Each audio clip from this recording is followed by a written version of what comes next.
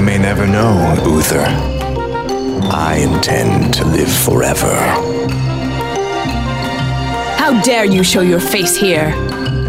Faces. Don't laugh at that, you idiot! A lot of story there, a lot of lore. For those of you who are into that kind of thing, I love you. Welcome to Live, Laugh, Lore, the podcast that explores where we've been and where we may go next in the world of Warcraft.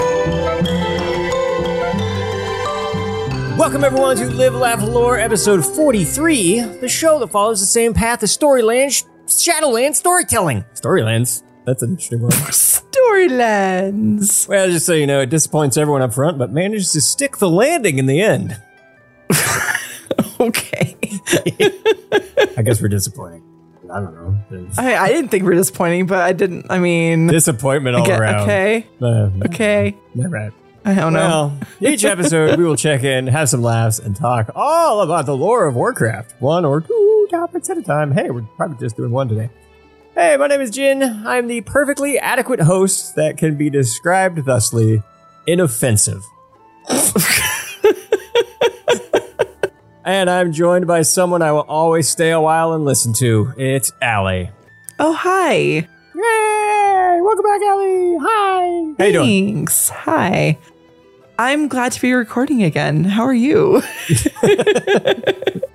Well, I will tell you how I'm doing in just a moment because it's technically your turn, and according to the notes. Oh, it is my turn. See, it's been a while. It's shaking the rust off. Well, you know, it's fine. You gotta follow the notes. The notes know all. So I'm supposed to say. That's true. The notes are there. I see these notes. Allie, how you been? What you been up to? How you been? I've had a lot of life to live in the since the last episode that I was here for. But in between that, I have also tried to keep up with everything in WoW as I can. And I've done a pretty adequate job. Let's see, finished the story up, which we'll talk about things today. I finished the Sylvanas novel, reading it, and I'm going through the audio of it now. And we'll talk about that in a future episode. And I have 3 of my 4 piece for tier. So that's good. I'm getting there. And let's see, I finished the story. Oh, my raid. Where are we at? So we can't beat Anduin yet. We're struggling, but we're getting further in the fight, so that's good. And then we went through and beat... Who did we beat on Heroic? We beat the first one, the Guardian dude, and then Skrillex, wormy dude. Whatever his name is. Yeah. Mm-hmm. Yeah, Skrillex, really right? like his music.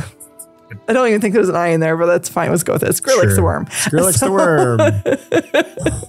That's how my brain works these days. I'm sorry. So yeah. So we're making progress and everyone's getting more gears. So hopefully we can get Anduin down. Apparently I skipped one day last week for various reasons. And they made us some attempts on Lords of Dread. God, this fight. So I went into LFR because I was trying to get my 4 piece for my tier and did the Anduin Lords of Dread Ryglon fight. And I'm really disappointed with the voice lines for Ryglon, however you say his name. Yeah. I mean, because I was dead a lot on that fight. So I was really paying attention. I was like, yeah, I don't know. What can you expect from just a dominated butthole? Like, that's... I guess I expected more because of Algalon and all of that business, right? And so I was so excited for this fight, and I'm like, oh, that's it. That's disappointing. I was also disappointed because it's like he did not stick the landing. No, he did not. Landing not stuck. I mean, not at all. And honestly, other than the Anduin fight, my kind of opinion is that the story in the raid is not like stunning. It's okay. We already kind of covered the ending cinematic, so right. But the ending that we're gonna be talking about in a little while, it's a little bit better. But yeah, we'll get to that. Yeah. What have you been up to? Well, let's see. My raid team, we have finished with the jailer. Yay, us! Go pat on the back. Congrats. So that's unnormal. Everybody, don't worry. It's still good. It's normal. It's still good. We're just normal. So we have managed to down 2 bosses, 2, count them, in Heroic. I don't know what the second one was, but I think it's Mr. Sausage Maker, the Oracle, Desasage. We call him Desasage. It's Desasage. Desasage. Yeah. I think it's what my regular girl calls it too. Yeah, we call him Desasage. Yeah. We don't want to know how the sausage is made. We just want to kill him. So yeah, we took down Desasage. Oh, and speaking of, hey Allie, don't worry too much about you not having a 4-piece, because did you know, starting today, you now have the Creation Catalyst. So go make yourself a 4-piece. Yeah, I'm really confused because admittedly with various things and how things have been going lately with life, I haven't read into how the Creation Catalyst works. And so, you were a little busy with work, so I slipped into game really quick, checked my vault, which was crap. And then I went to Zereth Mortis, and, they're like, hey, go fly up there, go check it out. So I'm like, okay. So I was all excited and I clicked on the button and it gave me my options for what pieces I can, use and convert and stuff. And I'm like, cool, I have this awesome cloak. I'm going to do it. And it's great. And then I clicked the button and said, okay. And it changed the name to line up with my tier name. But I didn't get my 4-piece. So I feel like I did something wrong. I was going to say, I don't think a cloak is a tier piece. So, that's the thing. And does it have to be in the slot of Yeah, I think it has to be one of the tier slots that makes it a tier piece. So I think that's what happened there. Although I believe the cloak is a pretty low. Hello, Libby. How you doing? Low cost for the Cosmic Flux. But that's not it was low cost, but I could have done a helm, but I didn't have a helm readily available, and I was just sure. I was too excited to quickly get my 4-piece and log off so I can get here. And I didn't, I guess, because I didn't really read it. Well, next week, I suppose, because you get one a week for a while. Yep. Oops. Well, thankfully, my raid team already knows that I'm not in the right mind, so they're not going to hold against me if I don't go over the 4-piece. But at least it changed the stats of that cloak to my best stats, so that's a plus, right? That is a plus. It's a crit mastery cloak now. It's fine. If it made it better, it made it better. So there you go. It actually looks kind of cool too. I'm gonna actually wear it. I don't wear cloaks often, so yeah. So anyway, I'll fix it next week. It's fine. It's fine. So yeah, we down the jailer. We down the sausage and the little intro boss. That's basically trash. That's what it feels like. And and other than that, I have just been working my absolute booty off. Yeah, it's so you have been. If the question is, Jin, how are you? The answer is stressed.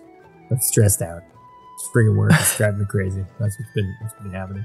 Work's good at that. It is. I'm having to learn all sorts of new stuff that I never had to do before. But that's what happens when you get promoted and things like that. They're like, hey, you got to do all this stuff that higher ups do, and I'm like, oh, I'm kind of higher up now. So, cool, I'll do it. Boom, learning. All right, so that's me.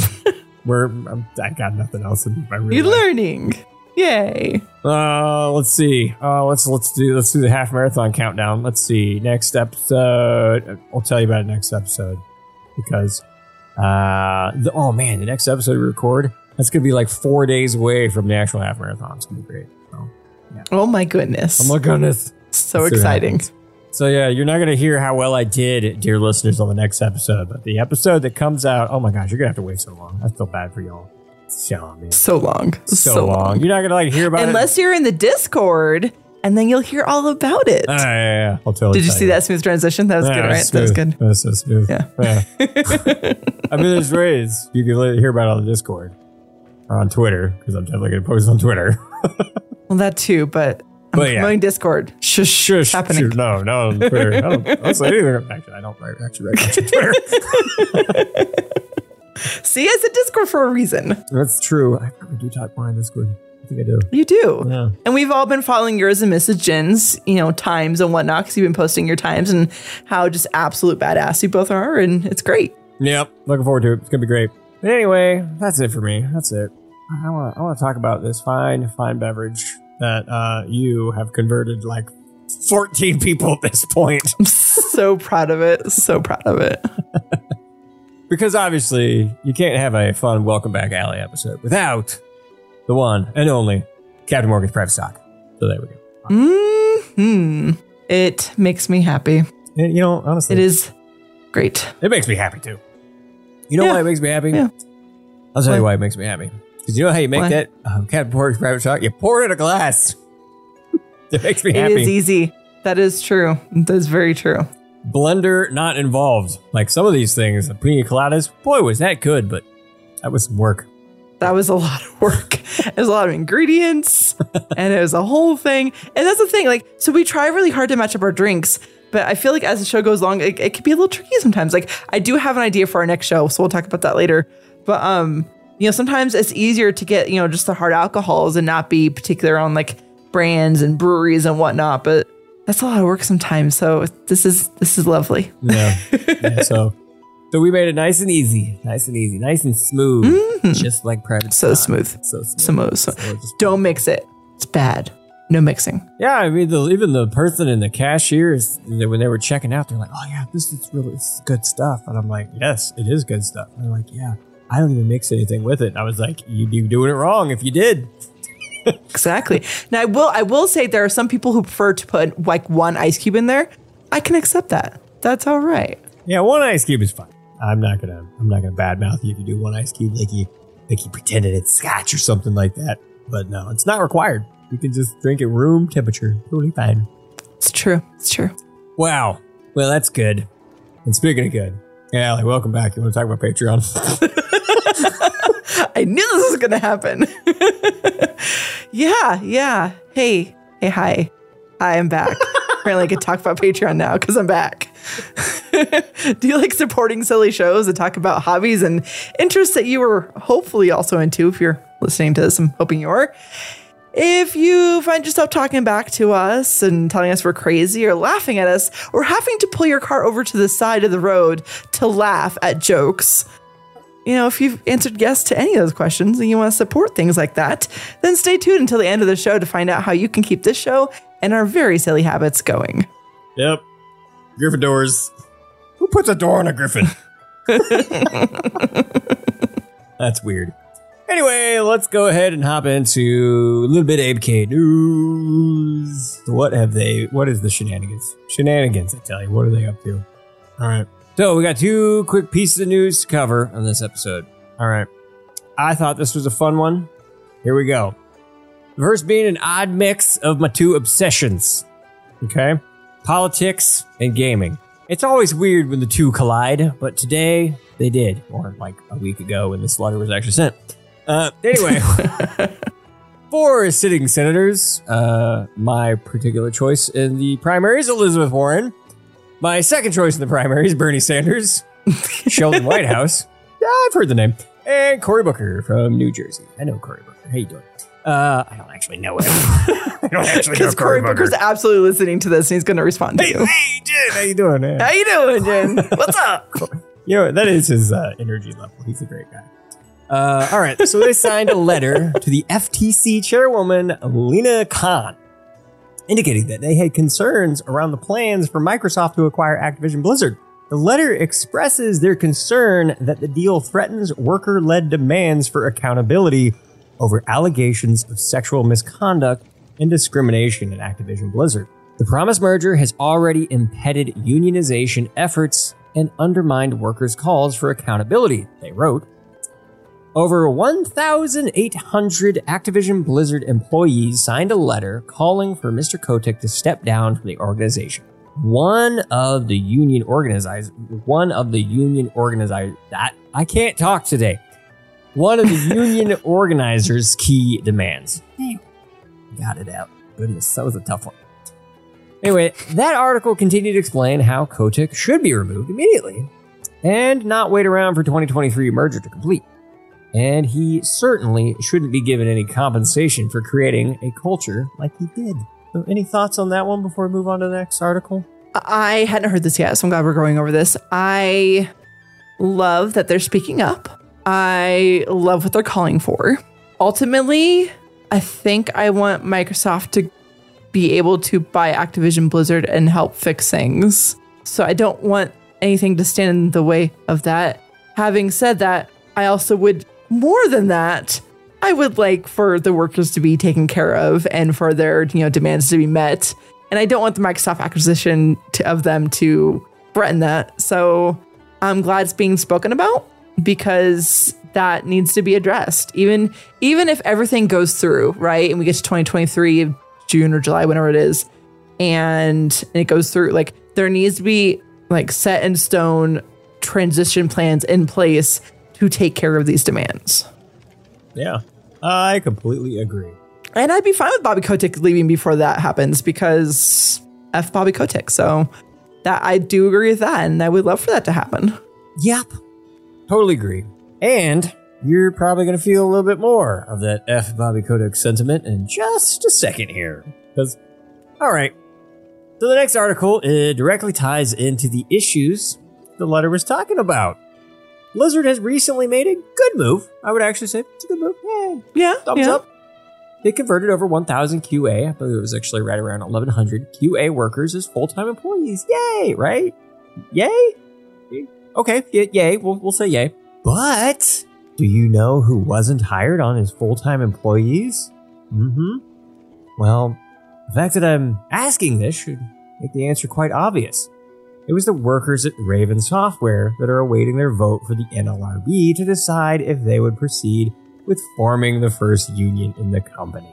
Yeah, so to sum up a pretty lengthy article, Activision Blizzard did one good thing. Yeah, I mean, small golf clap, right? Like, you're taking care of some workers, but also at the same time doing a weird backhanded FU union busting move, basically. Yeah. And like I said, but simultaneously use that good thing as a cudgel to bust up the union efforts. So over 1,100 QA employees are brought on as full-time and get benefits, but they can't change the wages of the Raven Software employees as it may impact the votes with the NLRB. Interesting. All right. So, well, I can't call giving over 1,000 employees better wages and access to bonuses and benefits for the first time as a bad thing. The fact that they purposefully, at least in my opinion, excluded the Raven Software employees feels really wrong and just icky, and will likely cause many of the Raven Software still deciding, if they're not really sure how to vote, whether yes union, no union, to oppose forming a union. So, thoughts on that? Wow. So I have not actually read any of these articles. I read that it happened that the QA workers got, full-time benefits and whatnot. And I was excited. And, I'm like, okay, good. Yay. Steps in the right direction. And I didn't actually admittedly read any of the articles like I normally would.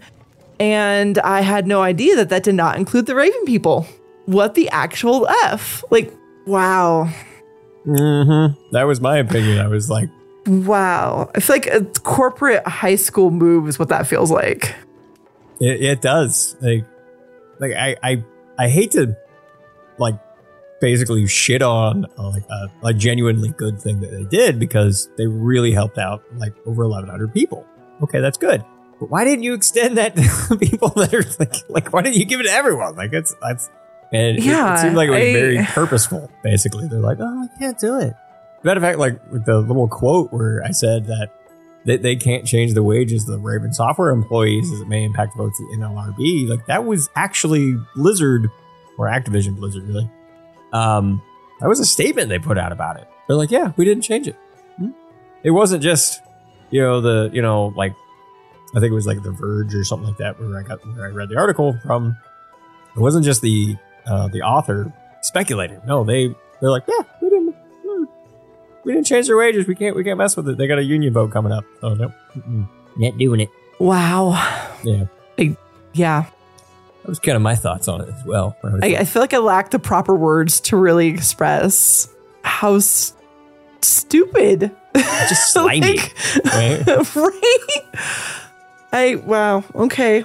Yeah, I think you're right. I feel like if there was anyone on the fence at Raven, there is a good chance that they're going to be like, well, okay. I vote yay.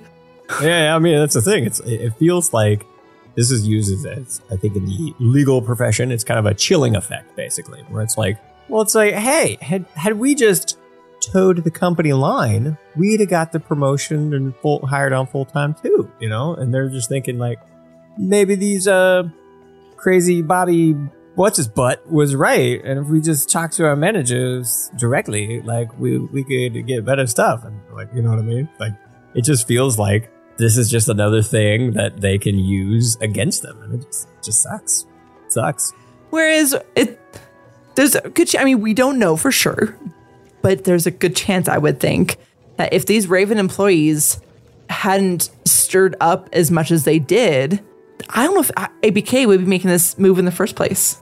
Oh, I kind of agree. Like, if we want to, spitball and theory craft, I actually totally agree. I think this almost feels like a move just to help their PR, but at the same time, totally not, because of people like you and me that pay attention to this crap. You could put a pretty bow on some slime, and it's still slime. It is. It feels gross. That's what it feels like. But I mean, it's like I said, it's like, yay, you helped out 1,100 people. Like I'm not. But just go that one more step. Just one more. I don't even think the Raven Software is like that huge of a company. I think it's like maybe 100 people. It's really not. That's the thing, right? Ugh. Stupid. It's one more step. Baby steps. Come on, you friggin' jerks. Anyway, there you go. There's the news today for ABK. Same old, just a bunch of stuff. Anywho, speaking of same old bunch of stuff, I don't know. Let us talk about what we're talking about today. Yeah.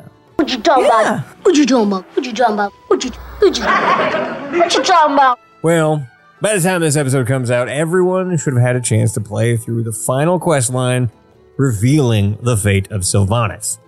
Okay? But if you hadn't, I'd suggest taking yourself. You just go log into the game, finish it up. Come on. It's not that long. Not that long. In fact, it's not really a quest line. You just talk to some people. No. And you see some stuff. And you're done. All right. Did you do it? Welcome back. All right. So today we'll be discussing the conclusion of the Shadowlands main story and a whole lot more that was released the same week. So, all right, let us dive in. Okay. So I decided to watch a YouTube video to kind of catalog exactly how the whole thing works. Someone just was like basically streaming and they just posted it up and I was like, thanks, buddy. Appreciate this. Thanks for this YouTube video. So I didn't have to do it on an alt. All right. So, we first log in that week or whatever. You're presented with a quest to go speak to Bolvar. And you find out that the jailer was taken down. Yay, the jailer's dead. Good riddance. All right. Allowing you to see the end raid cinematic if you hadn't defeated him yet. There you go. All right, you gonna see nice, the end raid? Nice, yeah. So they stuck with that. I feel like that was a 9-1 thing was the first time they did that. Something like that. And I think that was a really great idea. Yeah, I agree. It's like, hey, all you people that don't raid. There you go. That's what happens. It's in the game now. All right, check it out. So anyway, all right. So that's what happens at the end. All right. Immediately after that, you'll get a quest to assist Uther to escort Sylvanas to see Pelagos, the Arbiter. When you arrive in Oribos, the game actually does a decent job of showing that hundreds of souls, including some dead night elves, pretty angry horde members, have shown up to witness her judgment. And as you walk with them to see Pelagos, these souls yell and taunt along the way. So, all right. So anyway, what did you think of all this? Kind of like, I thought it was pretty cool when I logged in. It was like, you suck. I've expected. Yeah, I think it was really cool because all of those characters have reasons to be yelling at her and to be mad at her, and there's also various people in the community that are mad at her, and like, for example, what she did to the tree ruined the game for them. Yeah. And I think it was just now granted, Sylvanas loyalists may not have liked that scene, but I think it was warranted and it made sense. And there was also a small part of me that wondered if there were some people on the writing team who are really happy that her story is going to be over. Because in a way, her story has driven the lore on the story for a while now. And, as we've heard, there were some choices that was made purely by Afraziabi. And he's gone now. And they're tying up Sylvanas' story now, at least for the time being. And I would imagine that there's some writers at Blizzard who are ready for that. So I kind of wonder if that's also kind of represented at least what some of them are feeling. Not necessarily all of them, but I would imagine maybe a couple of people on the writing team. Yeah. All right. So I got a little note in here. To me, it felt a little bit like Blizzard was almost giving voice to some of the angry players as well. Yeah. Like you kind of mentioned where, burning of Teldrassil like ruined the game for them. Because especially, this was the one that really stuck with me, was the Horde member saying, "We trusted you and you betrayed us all." Yeah. The angry orc that was like, "You suck." All right. So, man, I really enjoyed this part. So once you make it to the top of Oribos, you see that the main Covenant members are all gathered there, as well as most of the Alliance and the Horde leaders as well. And you speak to Pelagos, and you kick off the cutscene. Now, before I press this button and we kick off the cutscene, I just got to know. Hey, Allie, are you a little bit like me? And did you run around and check out every single NPC that was there before you actually turned in the quest? 'Cause that's what I did. Of course. Okay. It's nice to know that we are kindred spirits in the way that I was like, okay. Exactly. You're here? Exactly. Yeah, you guys see what's up. And if anyone's thinking anything about it, I mean, it's kind of a big moment. You want to know things. Yeah, as I was running through the crowd, where's Malfurion? No, Malfurion. Malfurion wasn't there. He wasn't, no. No, he wasn't. Well, anyway, this is the scene that we're talking about. So here we go. Sylvanas Windworm, the time for your judgment is at hand.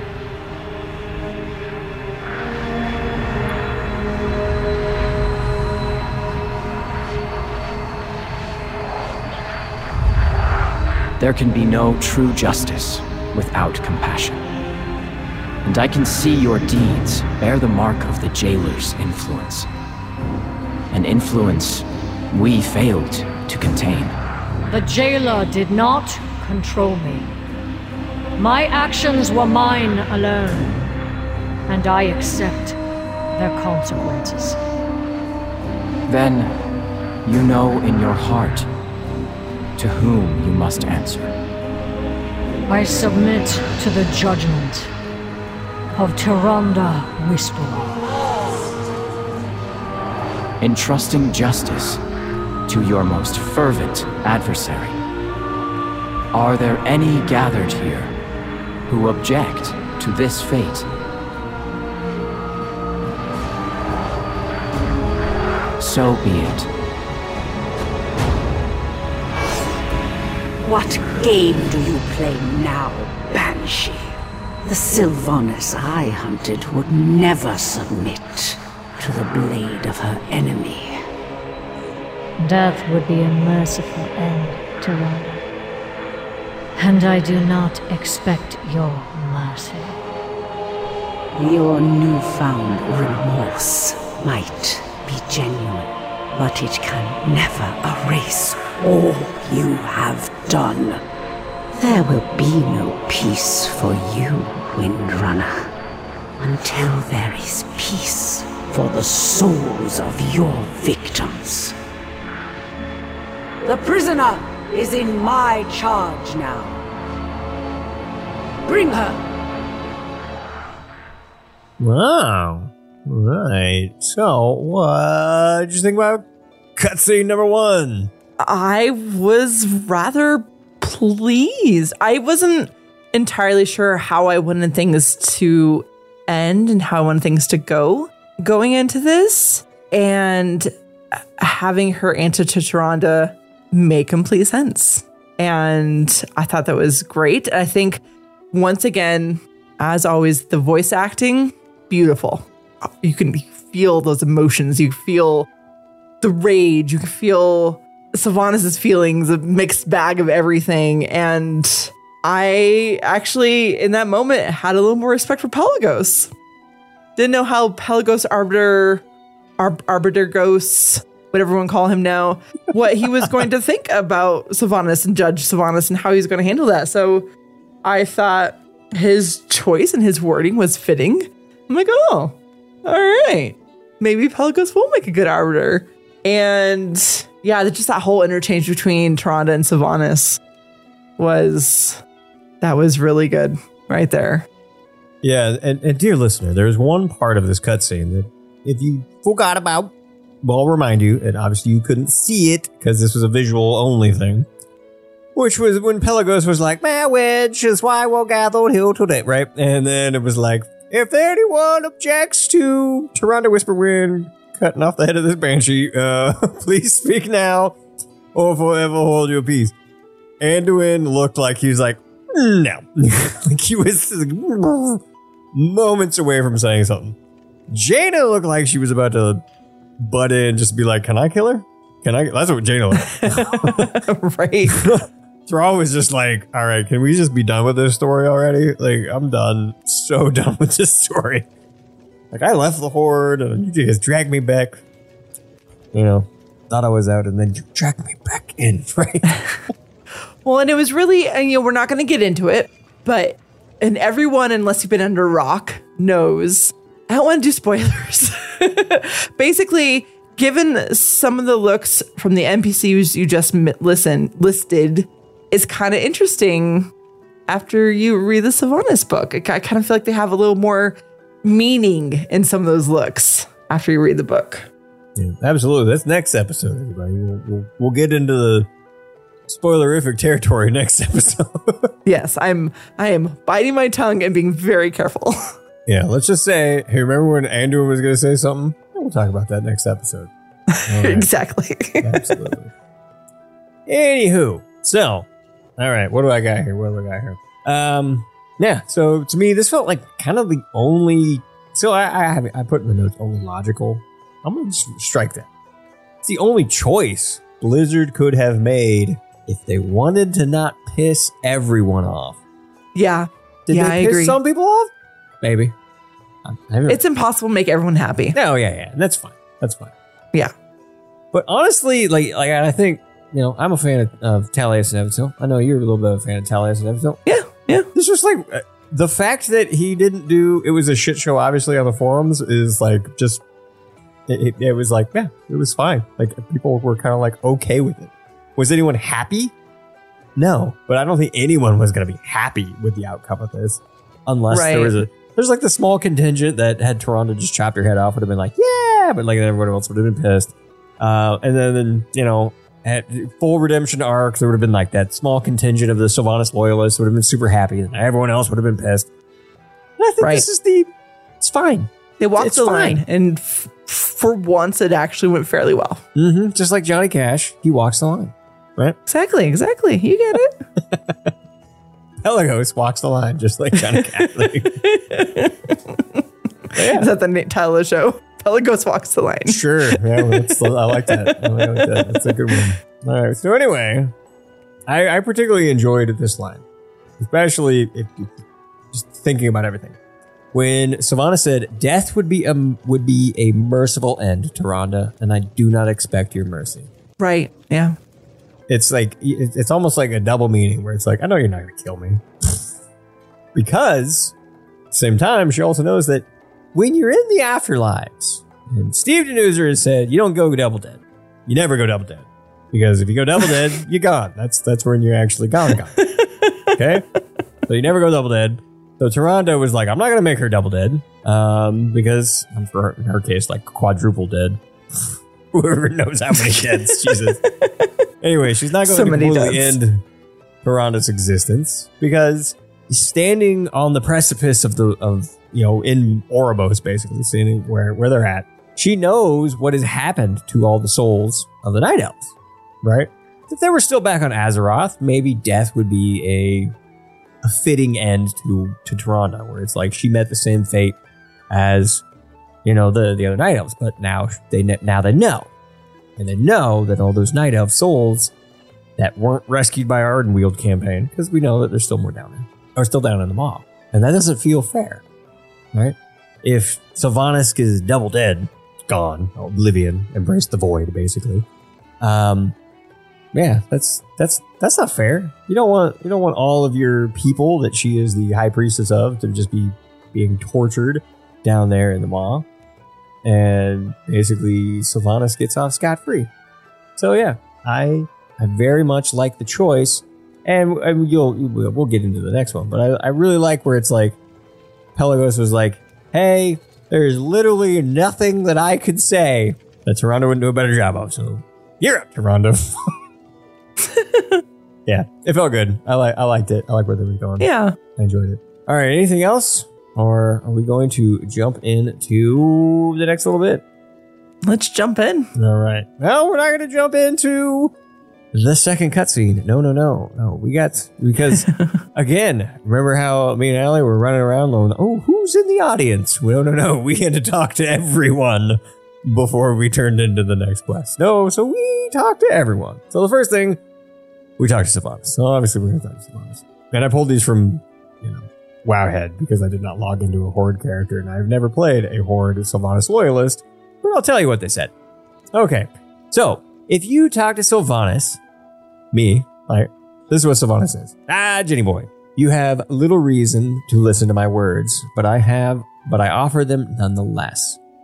Nothing I can say or do can change what I have done. My judgment is at hand, and I accept whatever comes. In life, I fought to protect my home.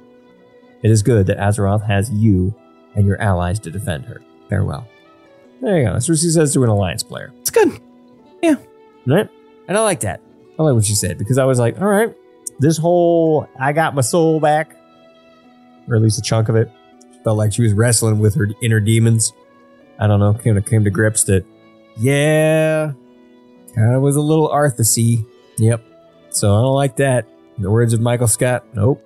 Don't like that. Don't like that.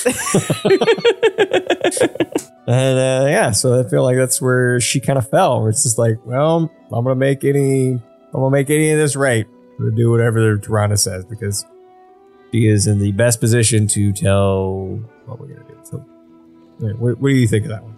I like it. I like it. All right. Well, you want to grab the next one? Sylvanas Horde Normal. Yes.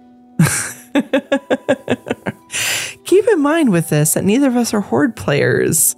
Horde Normal. And so this name was stuck in there. No, this one's fine. It's the next one that you'll be offended by. So for Horde Normal, not loyalists, it says, lame ass. Before I face the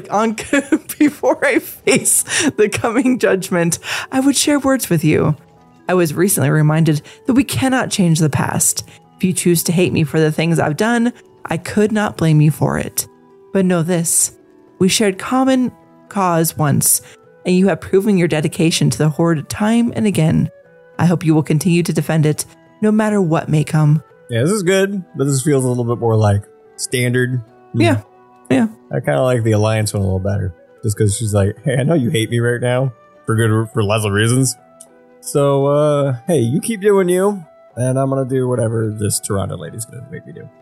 Well, it's also a slight nod to the book as well. Yeah. I fought to protect my home. Yeah.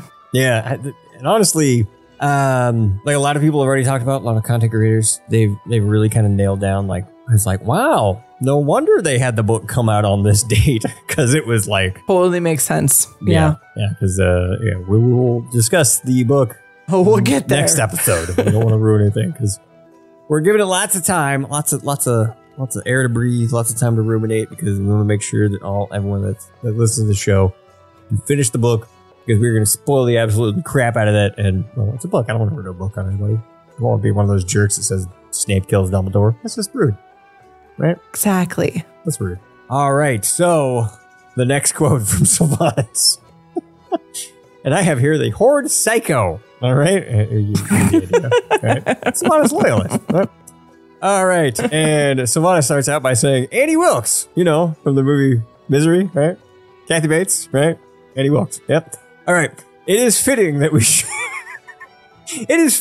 share a few final words here as I stand upon the precipice of judgment.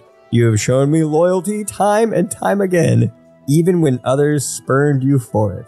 Mm-hmm. The community made fun of you, like I'm doing now.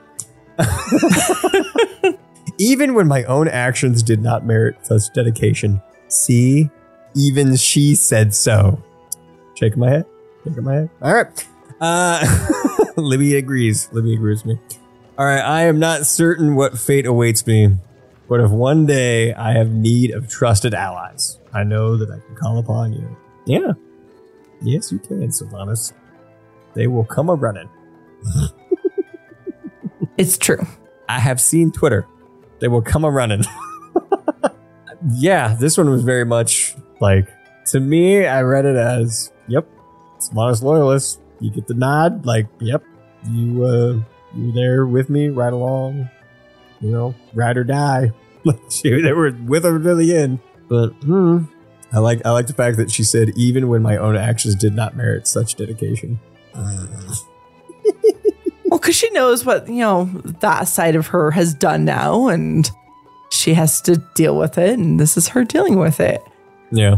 But I was really happy for the loyalists, because to get that nod, to not get that nod would have been bad. It would have felt bad.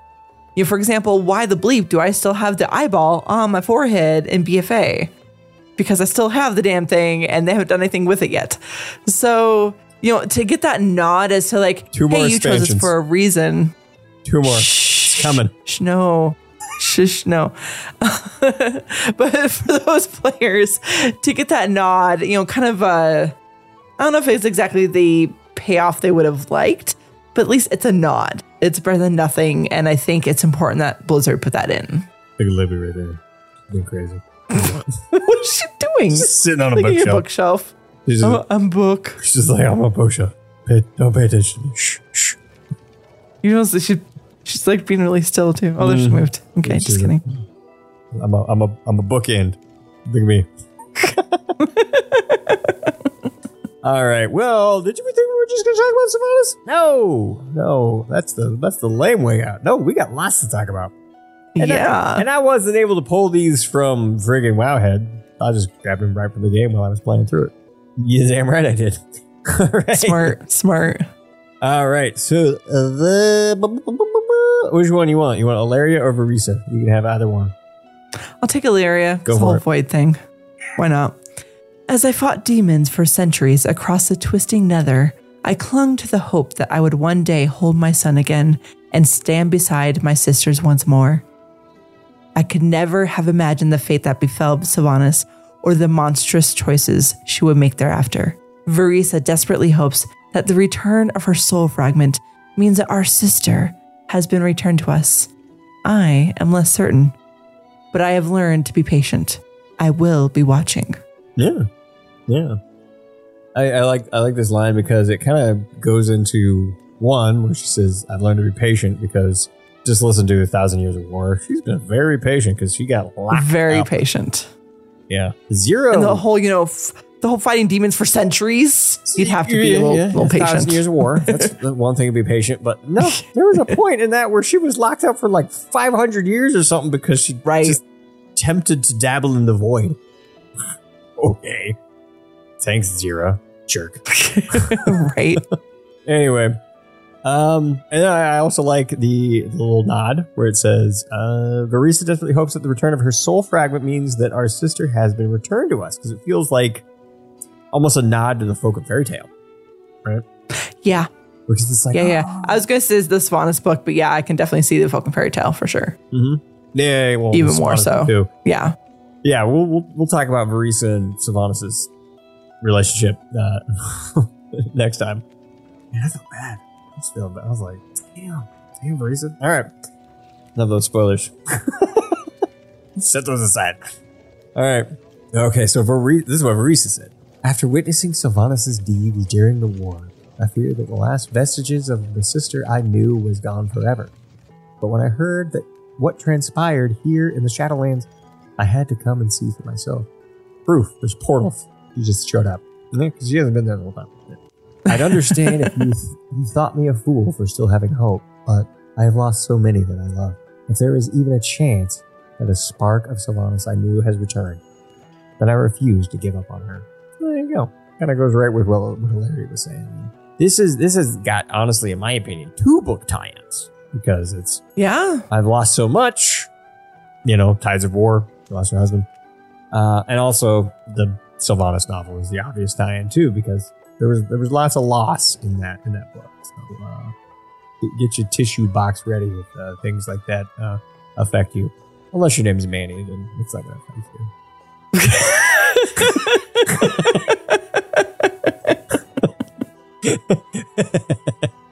I'll be honest. Only one part in the book where I was feeling a little misty, but yeah, it's good. Yeah. What did you think of Arisa here? I thought it was very Arisa. Yeah. I thought it was good. It made total sense. I'm glad for hers and Illyria's sake that they actually were able to get to Shadowlands and see this play out, because I feel like for them themselves, that was important to see and to be a part of, at least witness. Yeah, there is one line that I did not grab from the files where you didn't get too much. I feel like we're not missing anything by not throwing it in here, but basically it was when you approached, to Sylvanas, Illyria, and Verisa, they had a little quick exchange where she's like, we barely had any time, right? And Sylvanas is like, yep, but judgment is at hand. So anyway, that's kind of where you are in there, and it just kind of throws it. Now, I want you to go ahead and read the next one, because this is, in my opinion, the most interesting addition that I was not expecting to be there in attendance. So, my goodness, who is this?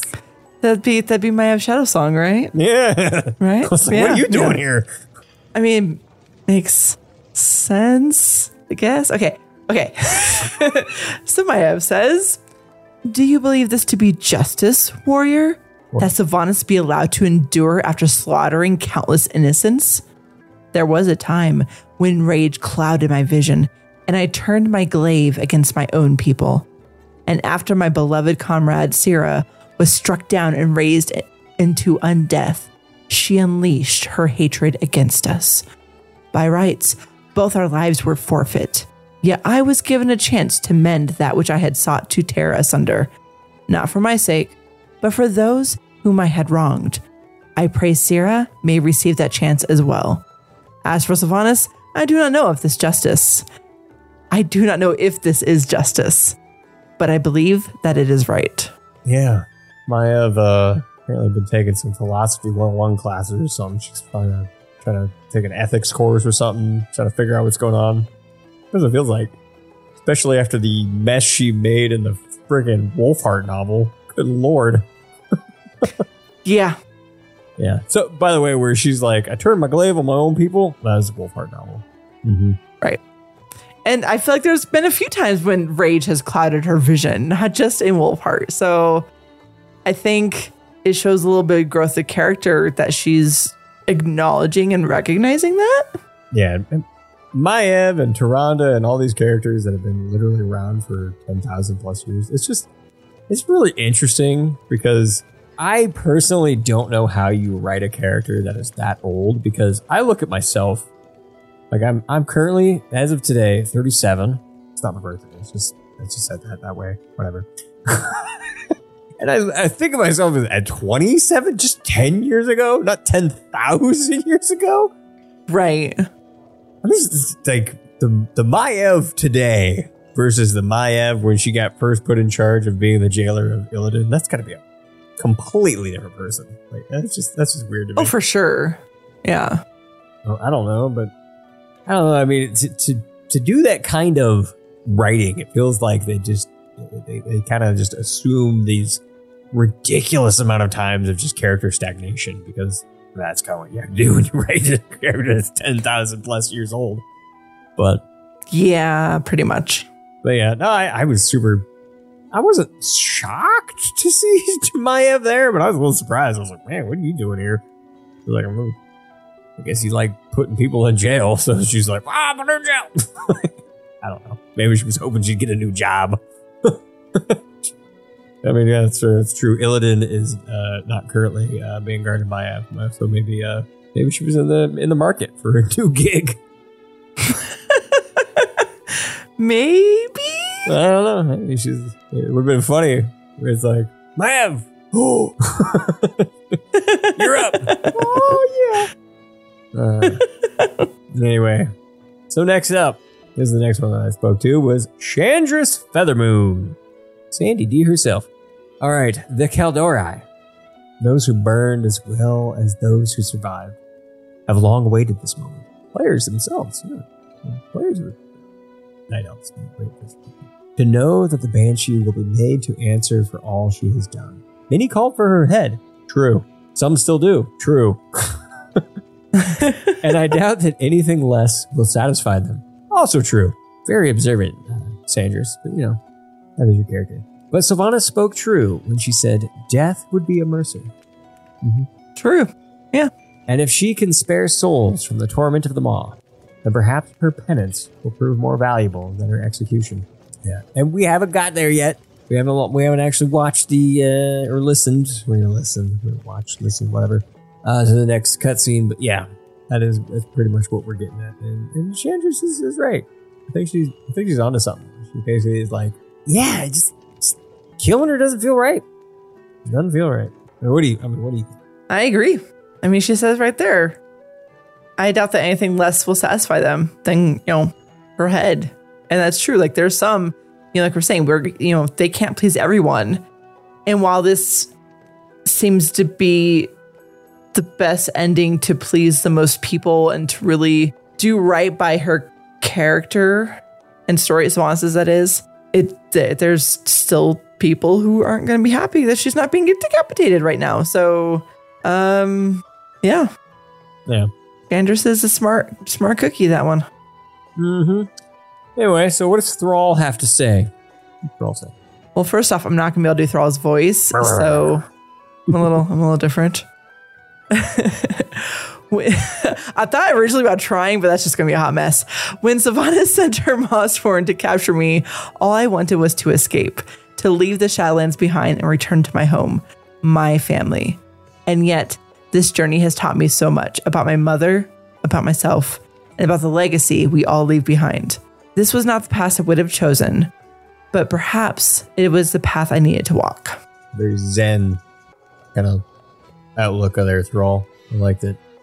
It's good. It's very Thrall. Yeah. Very Thrall. He's like, I wouldn't have chose it. Kind of sucked, but I needed it. Right? Yep. Felt a little like in a strange sort of way that now that I'm rereading it and listening to it. It's like, it feels a little Illidan-y, where it's like, I am my scars. Yeah. A little bit. I can see that. Where it's like, hey, because if you think about like Zero, where it's like, your scars are healed.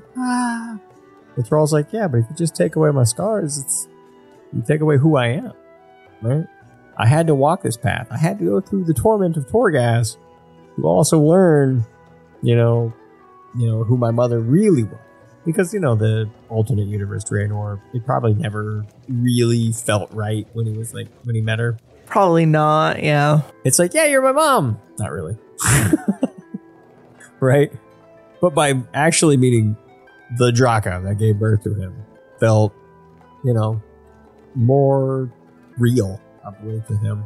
Yeah, so, it's interesting to see where Thrall's going. And I'm curious to see if they're going to keep him around in the story. I think they did. Well, I'll just say the fact that they stuck the Doomhammer armor on him again, I feel like he might be sticking around for a little while. Especially since he's on that old council thing. Yeah.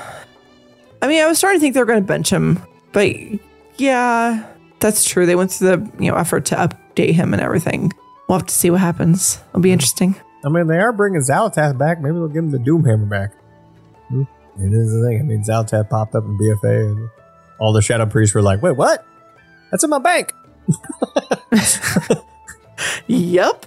And you had to go run and check it real quick. You're like, oh, it's still there. Scare me. I have it transmogged into that, hoping for just some kind of line, some kind of new little carrot on a stick. Mm-hmm. Yeah. And there has been, I think. There was one that I thought was new, and then it just was heard less frequently. I was going to say that. I was like, Alec was so excited one day. Oh my God, this is new. I was like, oh, that probably is new. I was like, oh, sorry, it's not new. So I discovered some secret thing that no one was talking about yet. And it felt really cool. And I thought I was awesome. And it was a whole thing. It's not a whole thing. Yeah. Friggin' fact checking Jin, you bastard. Damn you. All right. Well, speaking of, I can't do their voice, Lothamar. So this is what Lothamar said. We Sindora are no strangers to suffering and tragedy. I have seen my people massacred, my kingdom razed, and all I revere defiled. When Silvermoon at last rejoined the world, it was Sylvanas who extended her hand and welcomed us into the fort. Those days are long behind us now. The devastation and loss inflicted upon Azeroth by the Banshee Queen is nigh incalculable. The knowledge that I stood by while so much of it happened still haunts me. Perhaps in the end, judgment will come for me as well. Feels like he's feeling a little guilty. Ruh-roh. Which makes sense. Kind of does. I kind of feel like Lorthmar might take more of a role in the forefront in the next expansion. Yeah. We're not going to get into it today. I think they're setting him up. Not just the book, but even like in the game. Like I think they're slowly setting him up for it. I was going to say, we're not going to get into it today, but there is a quest line in 9.2.5 on the PTR right now that you can play through. We're not going to tell you what it is. Oh, yeah. I don't even know what that is, so. But it's Blood Elf related, and that's all I'm going to say. So there you go. So I completely agree. There is going to be some Blood Elf goodness. Hey, by the time you're listening to this episode, folks, we will know what the next expansion is. I'm just saying. So. Oh, goodness. That's a whole thing. So it's a whole thing, guys. It's going to be interesting. So, yeah, we're recording this on the 12th, but you're going to listen to this on the 19th, unless you're a patron. Hey, patrons. And yeah, it's gonna be a thing. So I have a feeling that they are absolutely setting up Mr. Lothamar to be center stage, or at least, if not an A character, at least a B character, because he has been very much like just background extras for a long time. Right? Yeah. All right, all right. Speaking of, we can't do the right voices. We should probably almost switch who was doing which character, because we can switch if you want. Nah, you get Uther. Okay. As I hit my desk, to talk side him to do Uther here. I'm just gonna hit my desk. In life, Sylvanas Windrunner served. I can't do it. I was really gonna try to do it. I can't like with a straight face get the whole thing. Anyways, in life, Sylvanas Windrunner served as Ranger General of Silvermoon. If you told her then of the atrocities she would commit in undeath, she wouldn't have believed you. We all sometimes harbor darkness in our hearts. I nearly succumbed to mine. But what I did to Arthas could have become the first step on a path to damnation. Yet, from understanding flows compassion, and compassion can save us from any darkness. It is an ideal to which we must all aspire, though we must never forget that it does not come easily. Damn! Uther speaking the truth. Look at that. That's some good stuff right there. He's speaking the truth, and he's being very vulnerable about his own feelings. Yeah, he is. I really liked Uther's little thing here, where it basically says, compassion can save us from any darkness. Right? Because sometimes, even though you really don't, like this is talking about just real life too, you don't want to show compassion to someone who has wronged you, but in a way that's almost the only way you can fix things. I don't know. True. And like on the other side of that, like for someone who is in darkness, when they're shown compassion, it can save them. Yeah, that's the thing. Yeah, compassion. It's good. Uther is. Hey, he was going down the wrong path, but hey, he's speaking the truth now. All right. Yep. Well, let's go ahead and wrap up these little NPC little quotes here. Don't worry, we got a lot more NPC quotes to get through, but we're not going to be reading them. We're going to be listening to them. No. So we're going to wrap this up with Tyrande. Tyrande says, the Banshee tore a gaping wound in the soul of my people. She set our home aflame and sent countless Eldori to the mob. Whatever judgment the Arbiter hands down can never balance the scales. Nothing he can do or say will ever be enough. There you go. That's what Tyrande thought. And again, that was before Arbidigos chose to, have Sylvanas answer to Tyrande. Mm-hmm. We got some more Tyrande and just coming up in just a second here. So, yeah. You have anything else to say before we jump into cutscene number 2, basically? No, not really anything specific. I just really like that they take this time to add in this flavor. For some who don't care about the lore or the story or whatever, they probably don't take the time to really enjoy these. But I can't tell you how many times in past expansions when there's multiple NPCs around, I wonder, what is that character thinking about this? What is that character thinking about this? What is that? So it's nice that they're actually taking the time to tell us what these characters are thinking about it, because they've spent so much time developing these characters, and we've spent time ourselves with these characters. So I love that we get this personal connection with them in regards to what is happening. Yeah. I think the first time that I really felt like they did a decent job of this was, I want to say it was 8.2.5 with the Makara. Basically following the Makara between Varrock I agree. And Sylvanas. They had a lot of like NPCs standing around where you could just sit and listen, and they would chat. And I think one of the ones that was my favorite was Thalysra, I believe. Thalysra, right? The Night One. Where she was like, I ain't never seen any magic like that. Right, talking about Sylvanas. So, but anyway, enough of 8.2.5. Let's talk about 9.2. With this second cutscene. So we're gonna go ahead and listen to the second cutscene, and then we're gonna talk about it. Below lies the maw, an unjust fate to which you doomed so many. And it will be there that your penance begins.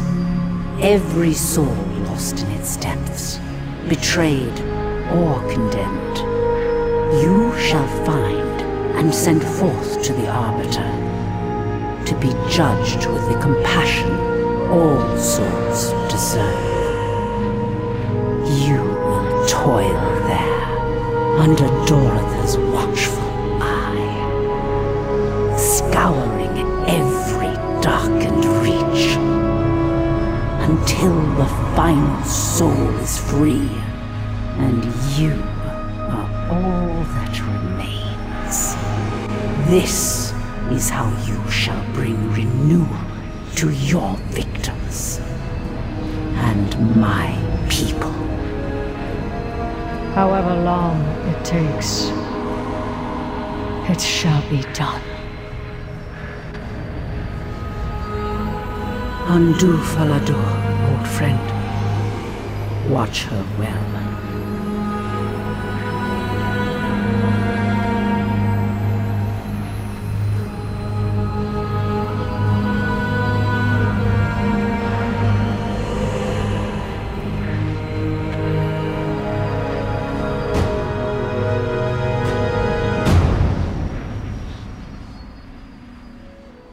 Yeah, that was a little bit that you listen to if you hadn't seen it, which you probably have. That was just her jumping into the maw.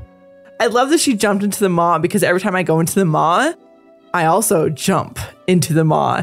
Although I don't do a cool dive like she does. Yeah, I wish but in my mind, I am dive. diving. So yeah, I totally, in my mind, I'm doing a swan dive, but she rocks it. Yeah. There's a part of me that's like, don't you know that you're supposed to do like the superhero pose? Like in Deadpool? Like, the superhero pose. It's really bad on the knees, but that's what you got to do. Because if you do a swan dive, you're just going to face plant into the maw. It's going to hurt. It's going to hurt. Well, you do a little flippy flip at the end. She's an elf. It's fine. Yeah, okay. Well, that's true. She'll probably do a flippy flip. That's cool. She's very agile that way. All right. Well, besides doing a flippy flip into the maw, what did you actually think about the quote unquote punishment that, Sylvanas was given? I think this was the best way to handle it. It's still not necessarily, a redemption arc. At least I wouldn't call it a full redemption arc. I will say. But basically, she's having to atone for what she did. And I think this was probably the best way to do it. And maybe she'll find a Thanos again in the maw. Who knows? Yeah. Yeah. Is this a redemption arc? No. Not yet, anyways. I mean, we don't. Yeah, exactly. Like, we might find in a couple expansions, we have to go back and visit her because we need her for this, that, and the other. And we find out maybe her clearing out the maw and sending all the Night Elf souls to, better places. Maybe the Night Elves will forgive her. I don't know. We don't know. So we'll see, I guess. Yeah. I'm not going to pretend that I know what that would feel like. But I mean, yeah, it's hard to know in this, but it does feel like this was the kind of like I was alluding to at the beginning. This was definitely the best option that Blizzard had on the table. Absolutely. So it's like, and in a weird sort of way, I think I almost kind of like predicted that this is what was going to happen.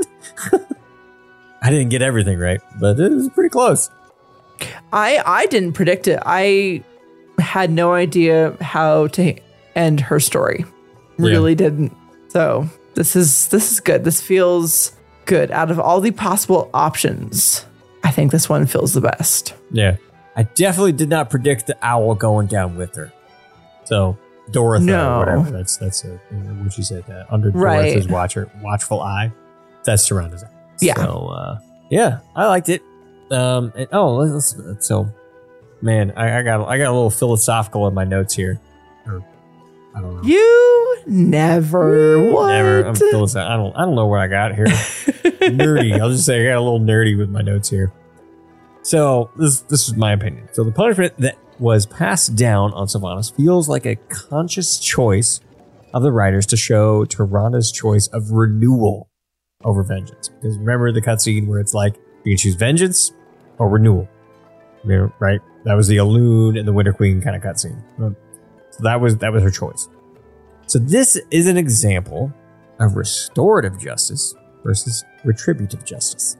Okay, you're like, okay there, Jim, you big freaking words. Yeah, let's explain. So, had the choice been to simply kill Sylvanas, that wouldn't right any of the wrongs that she had committed. And it's why it would have been retributive justice. It wouldn't require Sylvanas to accept responsibility. It wouldn't require her to address the needs of those that had been hurt by her actions. Like, Sylvanas didn't have to admit anything. She wouldn't have had to say anything. She's like, it's a bad she did, right? If she didn't do the soul thing, this would have took her head off. That would have been retributive justice. That is basically, we are going to punish you because you did a wrong. Not going to fix anything. It's probably not even going to make us feel better, but deep down we feel like someone's going to pay. And it's going to be you. So that's retributive justice. Okay. So the choice of having her rescue every last remaining soul from the maw until she is the last one remaining means that she has to give those souls what was denied them, a chance to be sent to the proper afterlife. That is restorative justice. It's basically saying that, okay, you did it wrong. How can we fix it?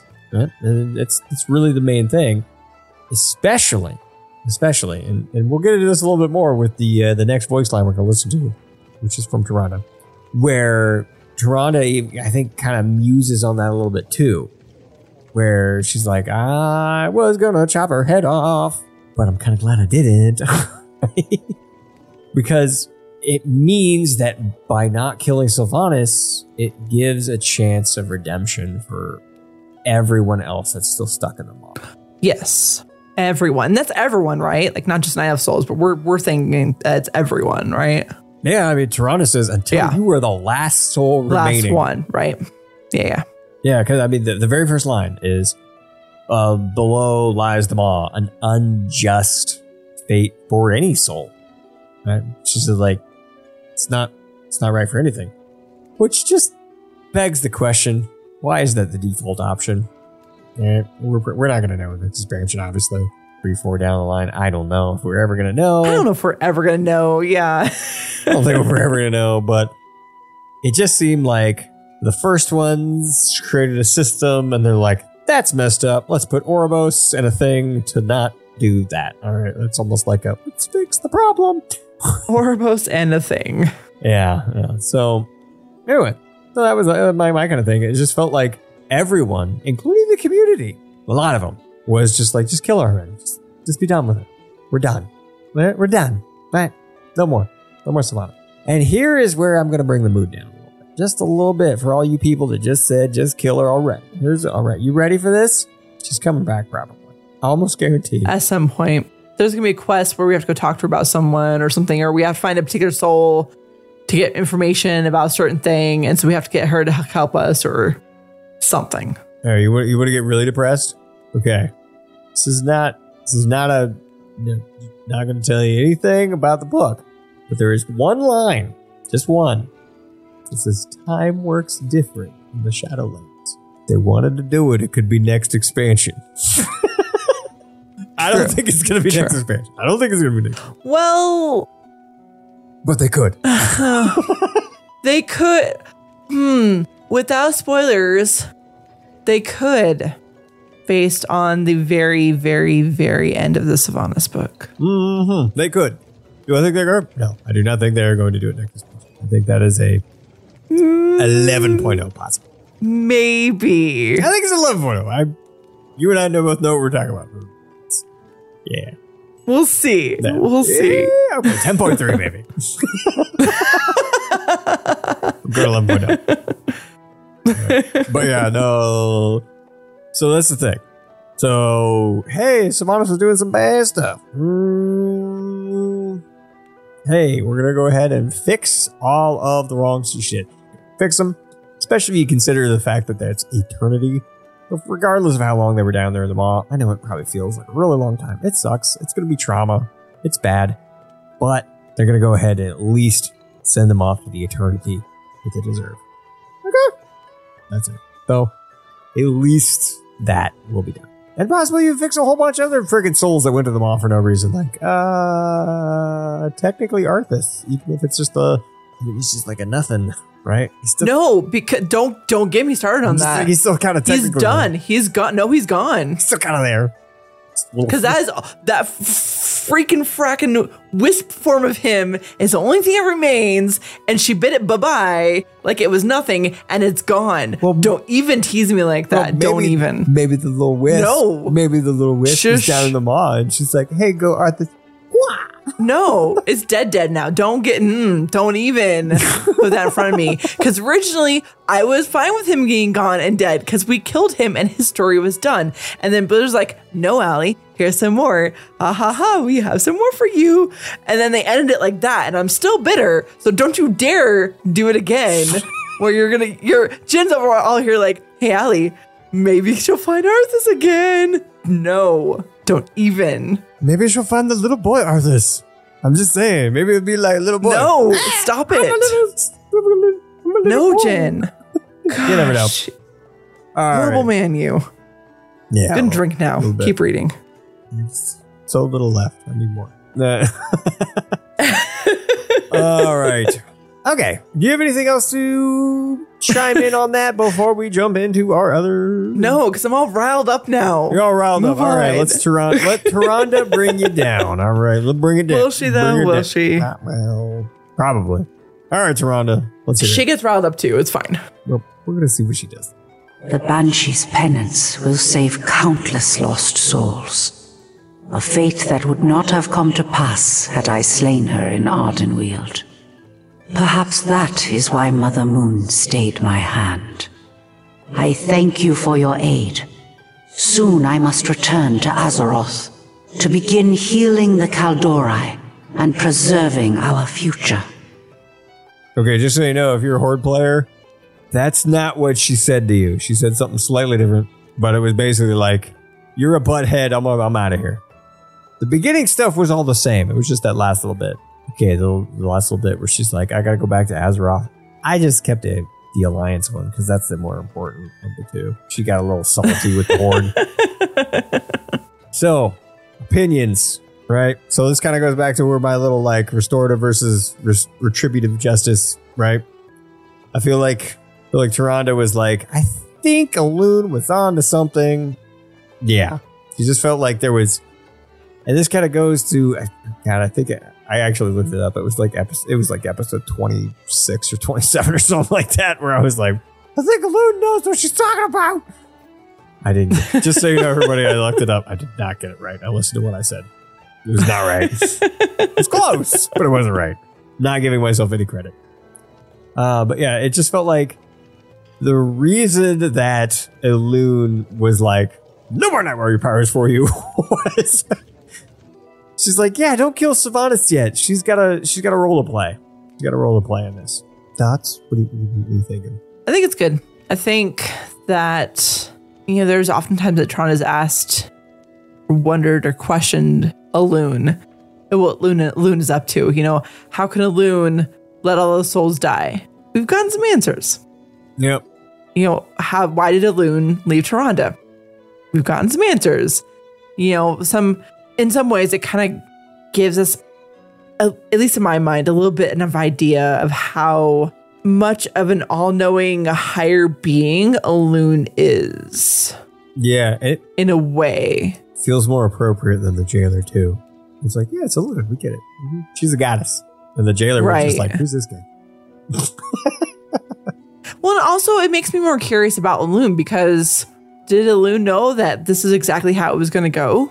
I kind of went back. Like I said, I was ready to give myself a pat on the back. I'm not giving myself a pat on the back. I went to go listen to what we said about that cutscene. We were definitely off. At least I was. I know I was. I was paying attention to myself. So I was like, oh, I got my hand ready. Pat on the back. No, didn't happen. Because I was thinking that Elune knew what was going on, but the cutscene later confirmed that Elune didn't know about the drought, right? So that was off. Right. But we also, I also was like, Elune probably feels like Sylvanas has a role to play. You know, so I was kind of right in that Sylvanas was going to go to the Maw and rescue the souls. So I was a little bit there. But it wasn't so much that Tyrande was going to be the one passing down the judgment or anything along those lines. So, again, in a roundabout kind of way, I kind of got there. But it felt like Elune, once Elune got the little touch base, little sync up with old Winter Queen, she's like, oh, okay, yeah. The Maw's a bad place. I know about that. That's bad. That's bad. And I accidentally sent all the souls to the Maw. That's not good.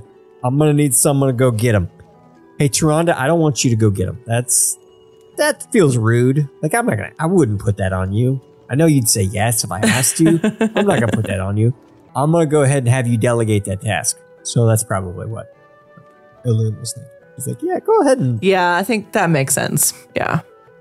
Yeah. So that's how I took it. And I think Tyrande's like onto it. She's like, yeah, I like to tell everyone all the time, but sometimes I forget myself. I have to remind myself that Mother Moon knows what she's talking about. So there it is. There we go.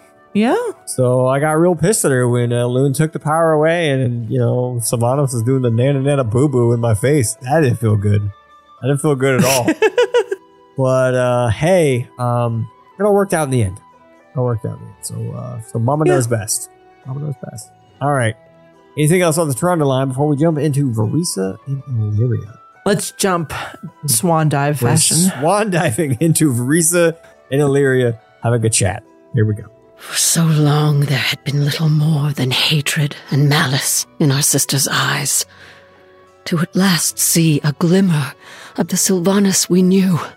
I had ceased hoping for such a thing. I am pleased we had a chance to speak with her, Verisa. I only wish we'd had more time. As do I. But if she stays true to her word and sees this obligation through, perhaps one day we will. It will never be like it was before. The pain she inflicted upon the Kaldoroi, upon the world. How could she ever answer for it? I'm not certain she can. But if her penance brings any measure of peace to those she wronged, at least it is a start. You are right, Lady Sun. Our family has endured so much darkness. We must find a way to cling to hope. Yes, Little Moon. Mother, Father, Lyrith. They are only memories. We thought our sister was as well. But now, we shall see. I just gotta say, I find it a little funny that they still call Illyria Lady Sun, which is avoidy goodness. Well, yes, but in that moment, Verisa was thinking more of the family and their past. Yes, book goodness. Yeah, that part of the book was really good. It was, yeah. So, I mean, I don't think I really have much to add to that other than I just really enjoyed the very strong book tie-in where the two characters that they weren't the primary, the main kind of thing, and this isn't a spoiler, I'll just say that Varisa in the book was always portrayed as the peacekeeper. She was the one that was always like, stop fighting, right? She's the peacekeeper, right? And Illyria was the one that always wanted to kind of go off on her own. Right? So she was the one that was like, there is more to the world out there than what we're seeing. And that there was always that tension there. And it was Varisa that kind of was like always bringing it down. Like, hey guys, I'm in family. It's good. Fuck. And and again, we'll get more into that next episode because I feel like I was verging on like a little too much. So, but dial it back a little bit and just say, this just felt like a fantastic, they brought a little bit of the book into the game, which felt really nice. It really is, because even if you haven't read the book, first off, you really should. But it's one of those things that if you really pay attention to the lines and how they're said and everything, but you really get a glimpse into the love between these sisters. That even despite everything that Sylvanas did, they still had these reactions. They still cherished that brief moment with her and still recognized that, yes, she did this horrible thing, but she's still our sister and we still love her, really speaks volumes as to their relationship between the three of them. Yeah, freaking fantastic. I really like that little stand. I was really glad I was just so glad to see them and so glad they brought them into the Shadowlands for this. It was good. Yeah. Speaking of someone I was glad that they brought into the Shadowlands even for just a moment. Let's talk about Mr. himself. My king. Gen Grayman. Now this is the Gen and Lorthamar one though. We're going to do the Gen and Anduin first here. So little bit of book stuff in here. No spoilers. I can't tell you how relieved I am to see you safe, my king. Even after reading Jaina's reports, I can scarcely imagine the horrors you endured. There were times I thought I would never escape the jailer's control. The things he made me do. Those actions were not your fault. You cannot blame yourself. I should have been stronger. Anduin Rin, you are the strongest man I know. And when you return to Stormwind, the whole kingdom will tell you the same. I can't go back, Ken. Not yet. But the people need... Turalian will keep the Alliance safe in my absence. And I know you watch over everyone we care about. Old Wolf. Of course. Take whatever time you need. And when you're ready, please, come home. Okay, I can't help but do this. The Golden One claims a vacant throne. The crown of light will bring only darkness. Uh-huh. Uh-oh. Uh-huh. Ruh-roh. Oh my goodness. Yes. Turalian's gonna keep it safe in quotation marks. Yeah, I was gonna say, y'all didn't see this, but when Anduin was like, Turalian will keep us safe. Alice in the back. Giant air the little quotes. quotation mark fingers. Yeah. The bunny Also, ears. the whole Anduin calling him Old Wolf thing, for some reason, that made me giggle. It did. Yeah. The Old Wolf, yeah. Yeah.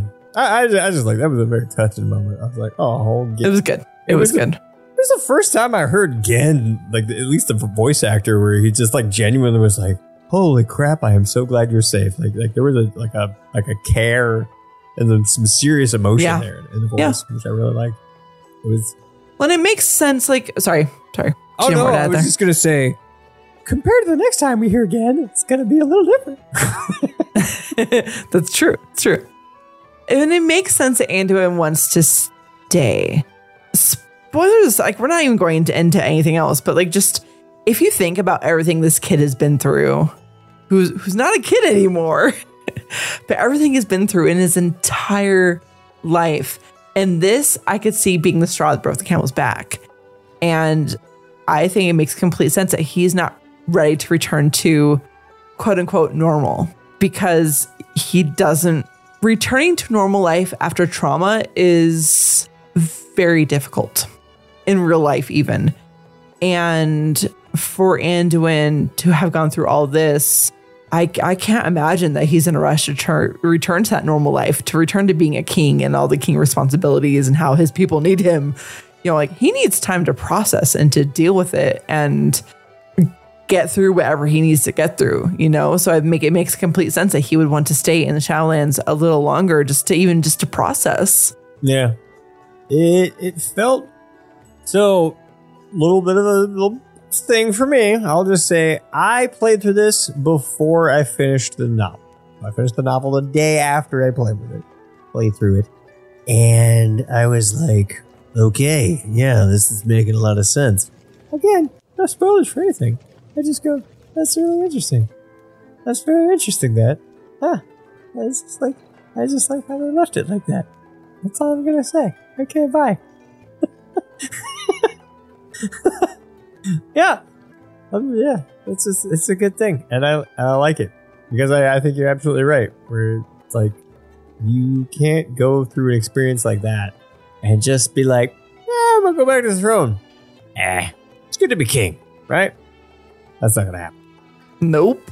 Plus, he's got the whole shadow tendrils that still popped up in the book earlier on Shadows Rising. Shadows Rising. Is that Shadows Rising? Right. Yeah. So that's the thing, too. So you had that with everything. Like, man, Anduin's gotta be just messed up in the head. So. Yeah. Speaking of time works differently in the Shadowlands, I have a strong feeling that hey, remember Mr. Beardy looking Anduin? That's probably what the Anduin's gonna look like. Yep. One of these Probably days. how that's gonna come full circle. Yeah. Yeah. Because he's just gonna hang out in the Shadowlands. Just like, maybe he wants to go talk to Daddy. I don't know. We'll see. Anyway. Well, even if it's not an age thing, I feel like just pure stress. Yeah. Will do that to his hair. I mean, we've seen what it did to Jaina, right? We've seen what it did. Like, so many characters in various, tropes and fantasies and comics and whatnot. Like, when they go through that, like, their hair just white, just super white and gray and everything. So even if it's not old man Anduin that we get back, like, I could see it coming back with white hair just from pure life. And I don't know if that was just like the art department didn't have time or something like that, but I was kind of hoping that there would have been some semblance of what he did just visually. Me too. Yeah, me too. So, I don't know. Maybe we'll get that the next time we see Anduin in the future. Whenever that might be. Anywho, let's go ahead and jump into what Pelagos and Clea we're talking about. And honestly, out of all of these, I'm just a very strict, just lore, not storytelling, just lore side of things. This one might actually be my favorite. Stay a while and listen. I really enjoyed it. So here we go. When my service to the Kyrian began, and I first learned of the Maw, the knowledge filled me with sorrow. A mortal life is so incredibly brief. I questioned whether any actions taken within that span of time could truly be worthy of eternal torment. I confess that as an aspirant, I did not think of such things, only of duty. It was not until I witnessed Uther's plight that I recognized the injustice of the Maw. Never again will a mortal soul be sent to its depths. All deserve a chance at redemption. Recent events have shown us that a single mortal soul, in fact, every mortal soul, can alter the course of eternity. Indeed, for good or for ill. In the end, it was mortals and their decisions that shaped the fate of the Shadowlands. As Arbiter, I will take that lesson to heart. Every soul will be treated with compassion and will be given a voice in which afterlife awaits them. Yeah. So why this one was my favorite is, in a way, not perfect, but in a way, this felt like what the jailer wanted all along, right? To have a voice, to have a choice, some type of free will. You know what I mean? Where it's like, the whole system, the whole machine, right? The fact that they called it the machine of death, it felt very sterile and just like you had no choice. This is just what happened, right? You're just one more thing that got ground up in the cogs of the machine of death, right? But with Pelagos as the arbiter, actually taking every soul and life and desire and want, case by case, feels like this is what the jailer wanted all along. Like there was no, you know what I mean? I don't know if you agree, but it feels like this is the change that maybe the still naive, bright-eyed version of the arbiter before it went down the path of getting locked up at the mall wanted. I don't know. I agree, and I think so, but I also question how, what is the word I'm looking for? Not innocent. I don't know what I'm looking for. Throughout this expansion, we've learned that he wanted to be in charge of it all, right? To have power over it all. And it was that, when he first came up with this plan of what he wanted the Shadowlands to look like, was it from a malicious standpoint, right? Sure. And so, I mean, yes, we're getting the version of Shadowlands he probably would have liked, but he wanted to have the power over it all. And that seemed kind of more evil. Yeah. And I think Taliesin in his little video did a very good job of explaining this a little bit, where if you have an eternal one, right? You're hot shit, right? You're like top of the top, cream of the crop. Yeah. You're an eternal one, right? I was made for this, right? This is the role that literally the first ones made me for, was to fix this all. Right? So maybe you have that thought in your mind. Seems to make sense that you would have that. Pelagos, on the other hand, comes at a much more humbler look. Where Pelagos is like, like Pelagos said, he views the Maw as an injustice, as something that just, a mortal life is so brief, so insignificant in the eternity. So to weigh a mortal life and to deem it eligible, even Gul'dan, for example. We'll use Gul'dan, right? As if Gul'dan could just be tossed straight to the Maw, then could it, you know what I mean? It's if you spent, say, 70 years doing the most awful, heinous shit you could even think of. When you think of going back to Tyrande, right? Tyrande and wanting to just basically rip the freaking head off of Sylvanas, right? That is very retributive justice. You just want to punish them for the acts that they did. It doesn't fix anything, right? It doesn't make them atone for anything. It doesn't make them even admit that they were wrong. I mean, if you watch the movie Shawshank Redemption, everyone in that prison's innocent. Everyone's innocent. Not a single person did a thing wrong, right? So it's like, it's that look of like, you kind of look at it and you just kind of realize that, yeah, the jailer went about it saying that I alone can fix it. And we have seen what someone like that can do. Right? That's a personal life. In real life, there is a particular person that says, issued those words. And I feel, based on Twitter, a lot of the writing team don't like that guy. Right? And maybe this is almost like their own little way of saying like, hey, maybe come at this with a little bit more humility. Maybe a little bit more, concern about every person, not just about yourself. Because it felt like the jailer was like, I got a raw deal. Didn't necessarily feel like they really cared about anything else. Like in the book, I'm not going to go into it too much, but it was like, one of the things that the jailer liked to say was, I got screwed over. Didn't really seem to care about anyone else. Didn't really have any compassion. Again, going back to what Uther said, compassion is what leads us out of the darkness. And I think that's where Pelagos, as the arbiter, is going to take the Shadowlands. It's going to use compassion rather than just, the previous version of the arbiter, it was just like, had no emotions whatsoever. Just like, wasn't even, it was just a construct. Just Hey, I can see you're just weighing measures. Just go whatever.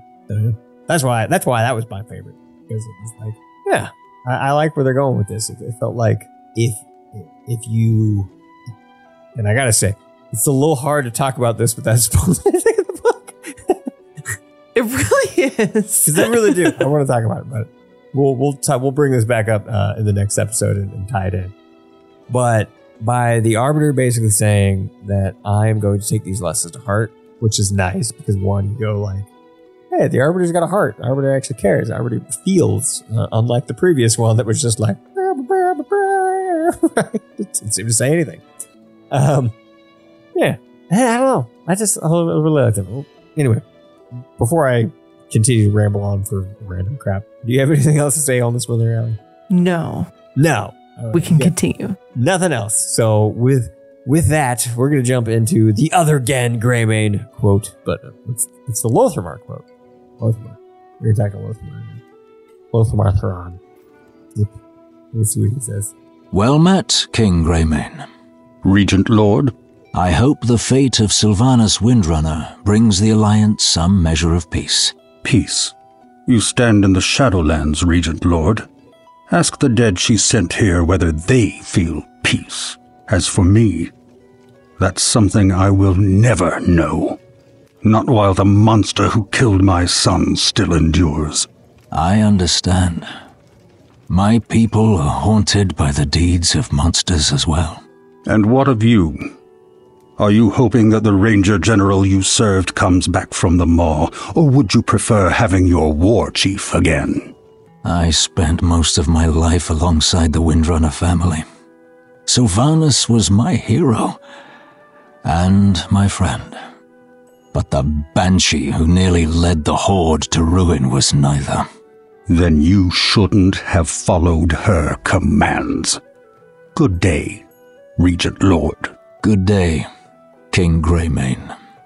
Ooh! Feel the snark on that one. Salt! Then you shouldn't have followed her. Good day. I said good day, sir. I love Gen there. Like, you can feel that. You can feel it. Oh, so good. Yeah, I like Gen there because one of the things that they kind of they instill in you in the military is you follow orders. You follow orders. You follow lawful orders. Right? You're not just an automaton in the military. It talks about that you will follow a lawful order. Right? So that's where Gen was coming at. It's like, you shouldn't have followed her orders. Because, I mean, in a sense, it almost feels like he's giving a little praise to old freaking Varrock for, being the first to say no. Right, yeah. Yeah. And even a call back to Vol'jin for doing the same thing with Garrosh. Basically saying, not following the orders of these, lesser people. So, hey, Gen, let's see if you follow the orders of Turallion when he leads you down the path of wherever we're going. Look out, Alliance, we might be doing some bad stuff. Oh, man. I mean, we've been saying for a while that, the Horde's been in turmoil, blah, blah, blah, blah, drama. Now it's the Alliance's turn. It might actually be the Alliance's turn. We'll have to see. That's kind of where it seems to be leading. Yeah. It feels like the Horde is at least getting their the ducks in a row a little bit. Right? Stabilizing, yeah. It feels like they're getting things all kind of situated a little bit. It's not too bad anymore. They don't have a war chief. No, like a council. Right? This little council of leaders. Seems like a little democracy wouldn't be the worst thing in the world. The gnomes, they know what's going on. Because gnomes have a democracy. It's true. They do. It's true. Well, there we go. Coming from that salt from Gen, let's go ahead and jump into what Bane and Lothamar said to each other. This is a good one. I like it. To think we now stand on the other side of the veil, that those we lost await us here among these countless afterlives. Is there anyone you would seek out, Bane? For one last conversation before you return to the land of the living? No need to spare my feelings, Lorthamar. You are asking if I wish to find my father. The truth is, I do not need to. His spirit is always with me, wherever I go, whatever I do, guiding me just as his ancestors guided him. And what of you? Is there someone you would visit, given this chance? Prince Kael'thas. Long have I held the title of Regent Lord, all the while wondering if I was truly suited to lead my people. I would ask the last liege of Silvermoon if he regrets the choices he made. A chance to mend old wounds, and perhaps feel that the torch has truly been passed. A feeling I understand all too well. I pray your conversation brings you the peace you seek, my friend. Yeah, that was a good one. I really like that one. That is a really good one. Seeing Lorthamar, finally in the Shadowlands, and hearing him react to, so this is what it looks like in the Shadowlands. Like, I thought that was really neat. And then, all along in the Shadowlands, in this expansion, a lot of players have, made various comments on like who they want various characters to meet up with, when it's Thrall to see Draka, when Bane to see Karen. Like, it was really nice to see them actually address that and how Bane feels about not having that chance to see Karen. And I thought that was really great. I really liked it. And don't worry, dear listeners, I will not subject you to it again. But it reminded me of when Littlefoot's mom died and was like, I'm always going to be there with you. Yeah, please don't subject that to the listeners again. I won't do it again. I listen to the show again, and I will not be able to handle that right now. No, I'm not going to do it again. It was good. That's what it felt like. It is, yeah. It was basically Bane saying that, hey, Karen was right. He's always there with me. Just like Mufasa. Like Mufasa telling to Simba, like, I'm always with you. What are you talking about? I'm always with you. I'm always, dead kings of the past. Stuff. That's what it's doing. So that's what it felt like. And Lothamar, there's a part of me that wants, like, I almost wanted to be like, you're in luck, buddy. And I almost feel like Bane knew it. Because he's like, I pray your conversation goes well. Because it's like, you could go talk to him. Yeah, he's here. He's really not that far from here. I mean, he's got to hop on, little wormy thing over here, and he'll be here. Yeah, according to the timelines, he's probably back in Sinfall now, because I think that's the last time you would have talked to him. I believe so. Yeah, because he had the little. But yeah, I thought that was a neat little thing too. When he was like, "Oh, Kael'thas," I'm like, "Oh, about that." Yeah, last time we heard from Kael'thas, yes, it was after the Sanctum of Domination, where it's like, I should have been the one who killed him. And right, he healed his ass forever. Yeah. Yeah, and it was when friggin' the accuser, I believe, was like, and what would that have done? What good would it have done had you been the one to kill Kael'thas? He's like, yeah, I wanted to. I would have been happy with it. And she's like, I wouldn't have done nothing for your people. That would have been for you. He's like, yeah, you're right. That was all for me. Yeah. And then she told him to forgive himself. That felt good. I like that. Where the accuser was like, dude, you did some bad stuff, but you don't have to beat yourself up for not being there when, Silvermoon got attacked by us. That's not your fault. Like, you were in Dalaran, dude. So anyway, I like that. I like that little exchange. I don't have that voice line. You can go look at that. Anyway, so we do have one final voice line to cover before we wrap up, and I thought this was fitting. This was the last one that I did because this sort of feels like a what's coming next. So here we go. Little Bolvar and Darian talking about new stuff. Without the helm of domination to control them, the Scourge roams leaderless. Nothing remains to temper their aggression. Indeed. The mightiest among them already vie for supremacy, like vicious warlords in the wake of their king's death. We cannot allow any of them to seize command and unite their forces. The Ebon Blade must remain vigilant. And so we shall. Though Azeroth may never truly be rid of the Scourge, we will keep them in check. You have my word. Ice-Crown Citadel remains a seat of dark power. We must not let it fall into enemy hands. Perhaps I should return to... No, Bolvar. Let the Frozen Throne sit vacant. The Knights of the Ebon Blade will safeguard the Citadel in your stead.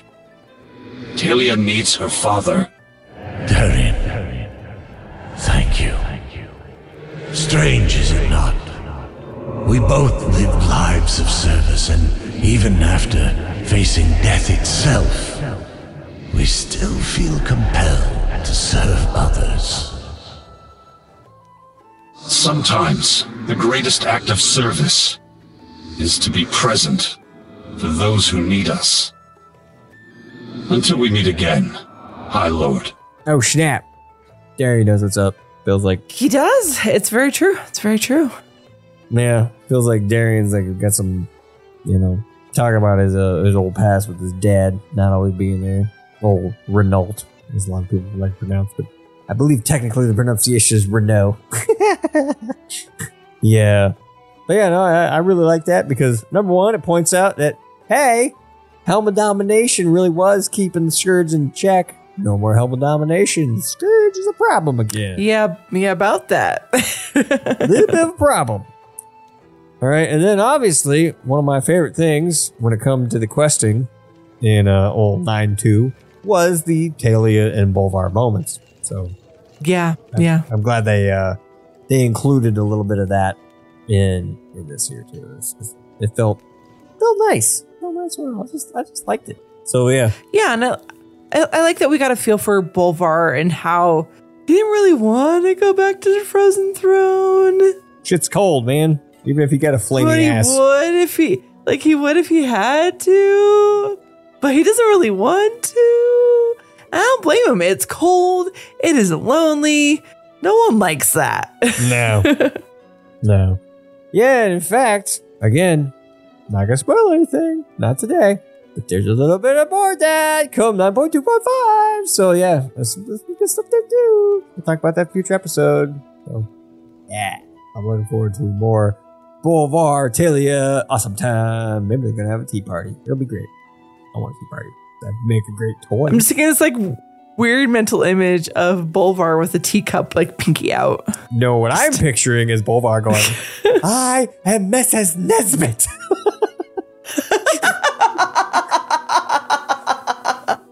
That's from Toy Story, everyone.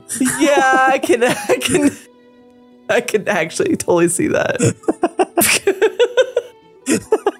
Bolvar's been through some stuff. He may not be all right in the head right now. Yeah, exactly. Woo. All right. Well, that is all that we had today. So, what are your thoughts overall on the quest line? Let's stay a while and listens and Sylvanas, blah, blah, blah, blah, blah. It was good. It felt very short, but it was done in a good way. It wrapped it up. I absolutely love when they do these stay a while and listens, especially when there's voice lines attached to it. And I hope that's just a trend that they continue because these are great. Yeah, it was great. Especially once I found out the secret to figure out which voice line goes first and when you pull them from the game files. They're all numbered appropriately. Felt very nice. I was like, it's nice when they're actually numbered appropriately. There have been past expansions where they weren't. Yeah. A couple times I've pulled a voice line from one character and it was actually like Uther talking. I'm like, that's not right. Yep, I've had that happen too. I'm like, nope, that's not at all this boss I'm looking for. Thanks, Uther, for throwing that in there. Appreciate that. But anyway, yeah, I think that's where we're going to wrap it up. Anyway, so Allie, you got to say thanks to the patrons. You got to say thank you. Oh, hey, we're back to this. Hey, remember in the beginning when I was super awkward and silly and I was talking about patron stuff? And I was like, hey, end of the show. Actually, I don't remember if I said the end of the show, but hey, we're in the show now. And it's part where we can, say a quick thank you to all the patrons that support us and keep us going. And again, all of our silly habits that we enjoy.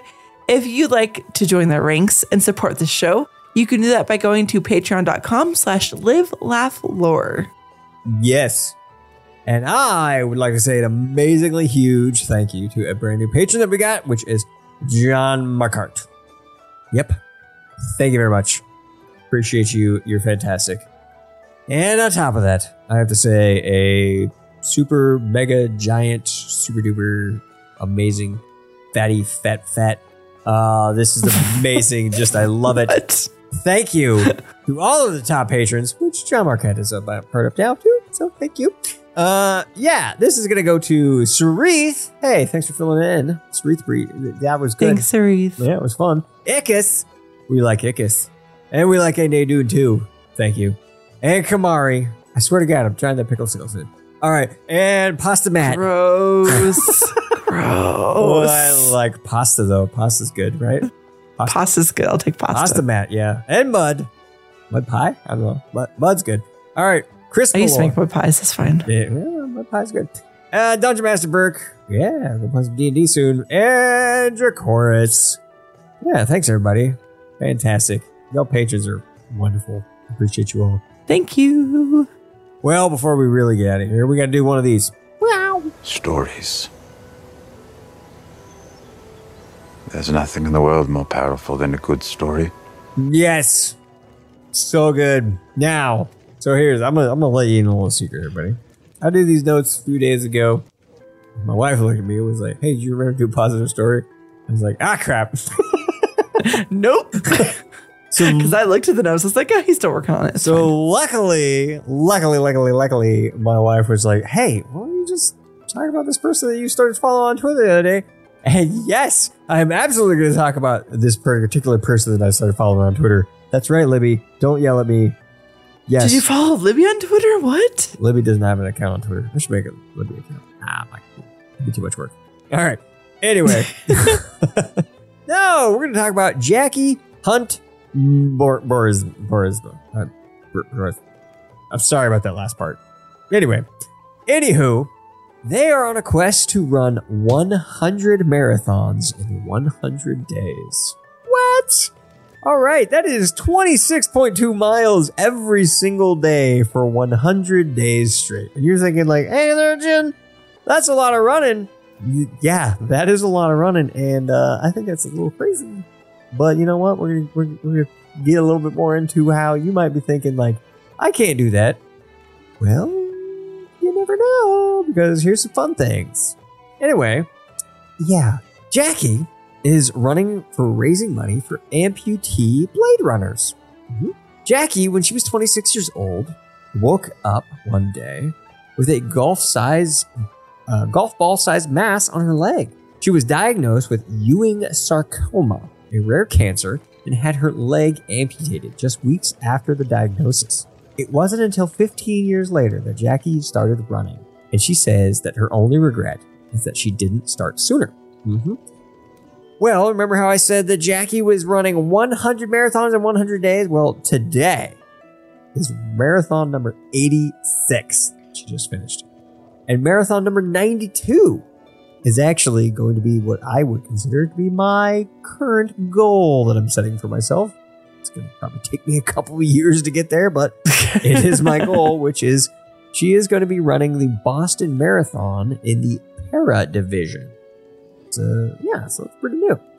Anyway. That's awesome. So as I was putting out this little positive note here, I learned a little bit about what she is trying to do. Number one, the current world record was 95 marathons in 95 days, right, for females. Okay. And she's like, all right, I'm going to do that. Yeah, I'm going to do it. Well, this is what she tweeted out today. She said, day 86 in Marathon 86 done. Little flexy emoji. Bam. Someone beat me to the female 100 marathon record, so I've adjusted my goal. I'm still going after the record, but will run at least 102 marathons or maybe more. I feel like I need to totally smash this record. So Jackie is going to apparently smash not only the 95 previous record, but this, whatever the 100 marathon goal is that someone else set. Because I was doing a little bit of research into this, and yeah, that is... Someone else from the UK was going for the 100 as well. I guess they did it. And oh my goodness, the fact that I'm even over here like sweating about doing one in December and she's done 86 in 86 days. And okay, so I was following them on Twitter. Oh my God. Did you know that some of her marathons are on a treadmill? Like, it must be some good Netflix or something with that, because my God, that would be the worst. I gotta tell you, a treadmill marathon feels like it should count for 2. That's all I'm saying. I can see that. Sadly, it doesn't though. But oh my goodness, yeah, no. Jackie is killing it, and I just thought this was an amazing story because specifically what she is running for is for, like I said, amputee blade runners, because she's got her little, she got a little shirt that says in a lot of her photos that she is running for those who can't. I love that. That's great. Okay, so fantastic little positive story. I loved it. So yeah, I will throw in the show notes, them on Twitter, and maybe you can cheer them on because yeah, they'll be into the 90s by the time this episode comes out. There you go. All right. Any final thoughts before we wrap up this episode there, Allie? This whole story makes my old lady knees hurt. And people who can run one marathon are just amazing. So the thought of doing that many every single day, like it makes my knees hurt. But just, it's honestly, it really is an inspirational story, and it's just fantastic. All right. Well, with that, we are going to wrap it up here. So thank you very much for listening. We're going to check these out next time.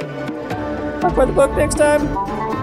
Oh my gosh. We'll finally stop doing the no spoilers. All the spoilers. All the spoilers next time. All of them. It's going to be great. Thank you so much for listening to Live, Laugh, Lore. If you have a topic or a question you'd like us to discuss, send us an email at livelaughlorecast@gmail.com. If you want to support us on Patreon, you can do so by going to patreon.com/livelaughLore, and you can keep the show going for as little as $1 an episode. You can watch Allie live on Twitch Sunday nights over at twitch.tv/AllieAndress, and you can watch Jin Monday nights at twitch.tv/JinsJoint. You can also follow the show on Twitter at live_laugh_lore. You can follow Jin on Twitter at JinsJoint, and you can follow Allie at AllieAndressK. Meanwhile, be kind and take care.